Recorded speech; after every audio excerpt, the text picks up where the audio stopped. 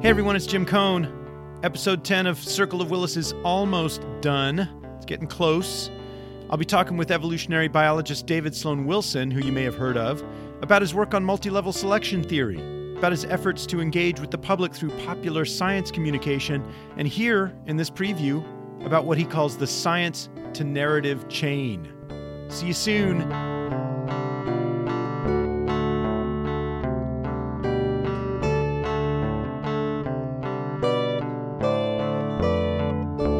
Science is a open-ended evolutionary process.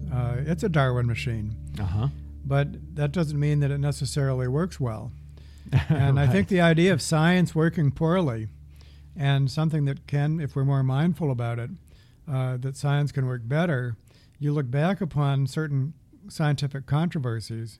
I can mention the group selection controversy. And then we've talked about the controversy over these schools of psychological thought. We've talked about social Darwinism. In each and every case, these are definitely scientific controversies.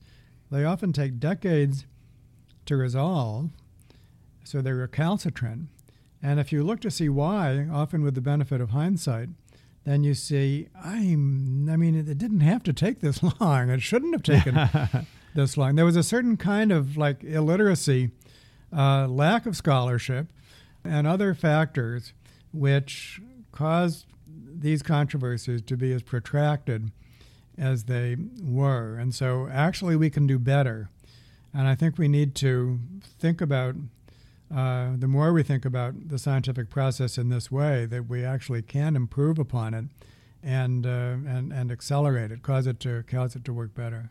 So one of the issues that's going to accelerate our wending of our way through these controversies is literacy. But also when I think about your work, especially in the last decade or so, I think about engagement, really bringing people together who are sort of on, nominally in these camps, and having them actually engage with each other. You do that yourself quite a bit. Yeah, at a number of levels. One is engagement among scientists. Yes. And the other is, of course, engagement with the general public, and which is, for example, happening at this moment through this podcast. Yeah. And earlier you were, before we got started, you were describing your dissatisfaction with little news spots, basically. Yes. If you're lucky enough to be featured on NPR or right. Today or something like this. That's the good news. For your 3 minutes. The bad news is that actually 3 minutes would be a long time. So, but over at the Evolution Institute, where we've really been seriously applying evolution to public policy, we developed a concept that I'm proud of. It might not be original, but it's called the science-to-narrative chain. The science-to-narrative chain. And, That's great. And what it notes is that science is necessary but not sufficient to solve the problems of modern existence. It needs to be, there also needs to be powerful narratives capable of reaching large numbers of people, and those narratives need to be connected to the science by a chain of intermediate material, of providing successive depth, so that no matter where you start out on this chain, you can learn more. So no matter what you currently know, in the first place you need to be engaged, and that's often with those 3-minute news spots, something that reaches very large numbers of people. And then from that point, there needs to be a way to learn more, such as a podcast. And from there, a book or...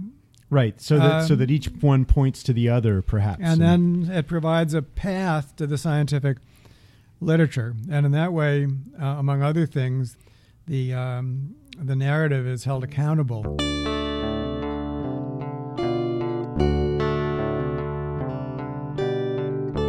Okay, that's it. That's that. Thanks to my friend Hal Movius for composing and performing this little tune we got here that's playing in the background. Thank you, Hallam. And look for episode 10 and more David Sloan Wilson coming soon. I think you're going to love it. Bye-bye.